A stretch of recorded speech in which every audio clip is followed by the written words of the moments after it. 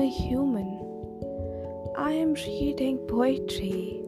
The idea of stars and galaxies, stardust and moonlight, billion-year-old stories of your atoms. How they were once part of a star is entrancing. It tells you how you came here. A body made up of stardust and iron, a billion-year-old carbon. But I hope, in midst of seeing all the universe in motion in you, people don't forget to see a human in you. It's beautiful to be someone's star, to be someone's galaxy, to be moon to someone's sun. But before that, I hope you'd rather be the water that quenches their parched esophagus, the only object that makes their iris expand into a magical mirror, turning itself into a black hole, inviting you home. I hope you become the reason of deception to their body's survival mechanism. Mere sight of you makes it forget all the years of evolution and go into frenzy with all the dopamine and adrenaline rush it has caused. I hope you become heart to their lungs, bones embedded in their flesh, the voice of their larynx, nucleus to their cells, the message their neurons talk about, the blood that lives in their veins, the things that makes them human, the things that make them human. It's beautiful to talk about stories of our existence, but I hope once in a while you would take a deep breath as your rib cage contracts and expands.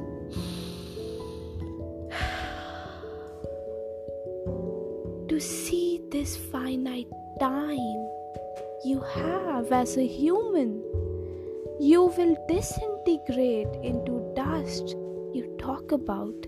Still, the parts that make you will never die, but will never feel the same that you are feeling now. Parts of you will never meet. They are perhaps here, making you feel things they never did in a billion years.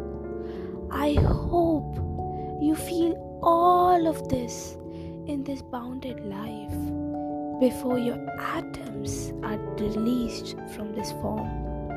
I hope every day you whisper to yourself, I am a human, I am a human, I am a human.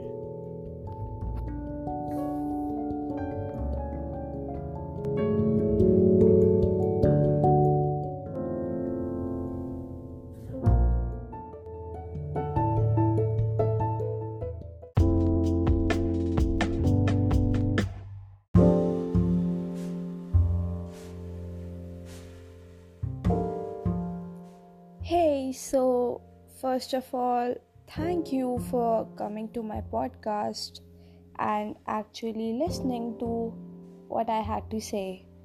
So this first poem is really personal to me because a lot of times we hear a lot of these romanticized versions of self-love related to how you were born in universe, your atoms and things. And they sound beautiful, but personally, I believe that as a human, there are things that only you could feel as a human. So even if your atoms are there for eternity, they won't be feeling the same as you're feeling right now.